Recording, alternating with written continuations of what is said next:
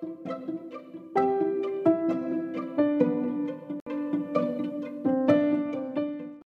everyone, so I just asked a few people what they would do if they got lost while they were on a field trip, and drumroll please, here are the results.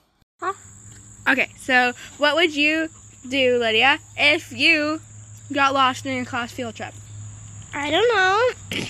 Maybe I would, if there were people around, I would ask people if they looked nice, and if there weren't, I would just look for my class, or if there was a telephone booth thingy, I would call my mom and she could call my teacher.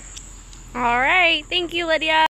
Okay, Walt, what would you do if you got lost on a field trip and couldn't find your class?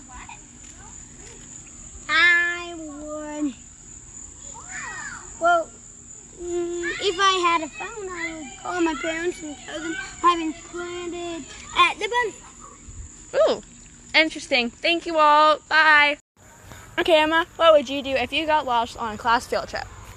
I would go back to the place where we had started, like parked, or I would go back to the building if there was a building at that place, or then I would wait there.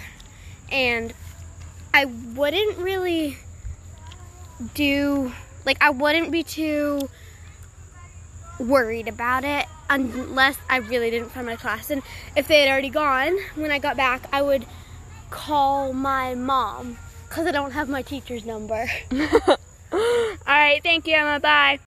Hi, Mary Olivia. Hi. What would you do if you got lost on a class field trip? It depends where it is. Where would it be? Let's say at like an art museum.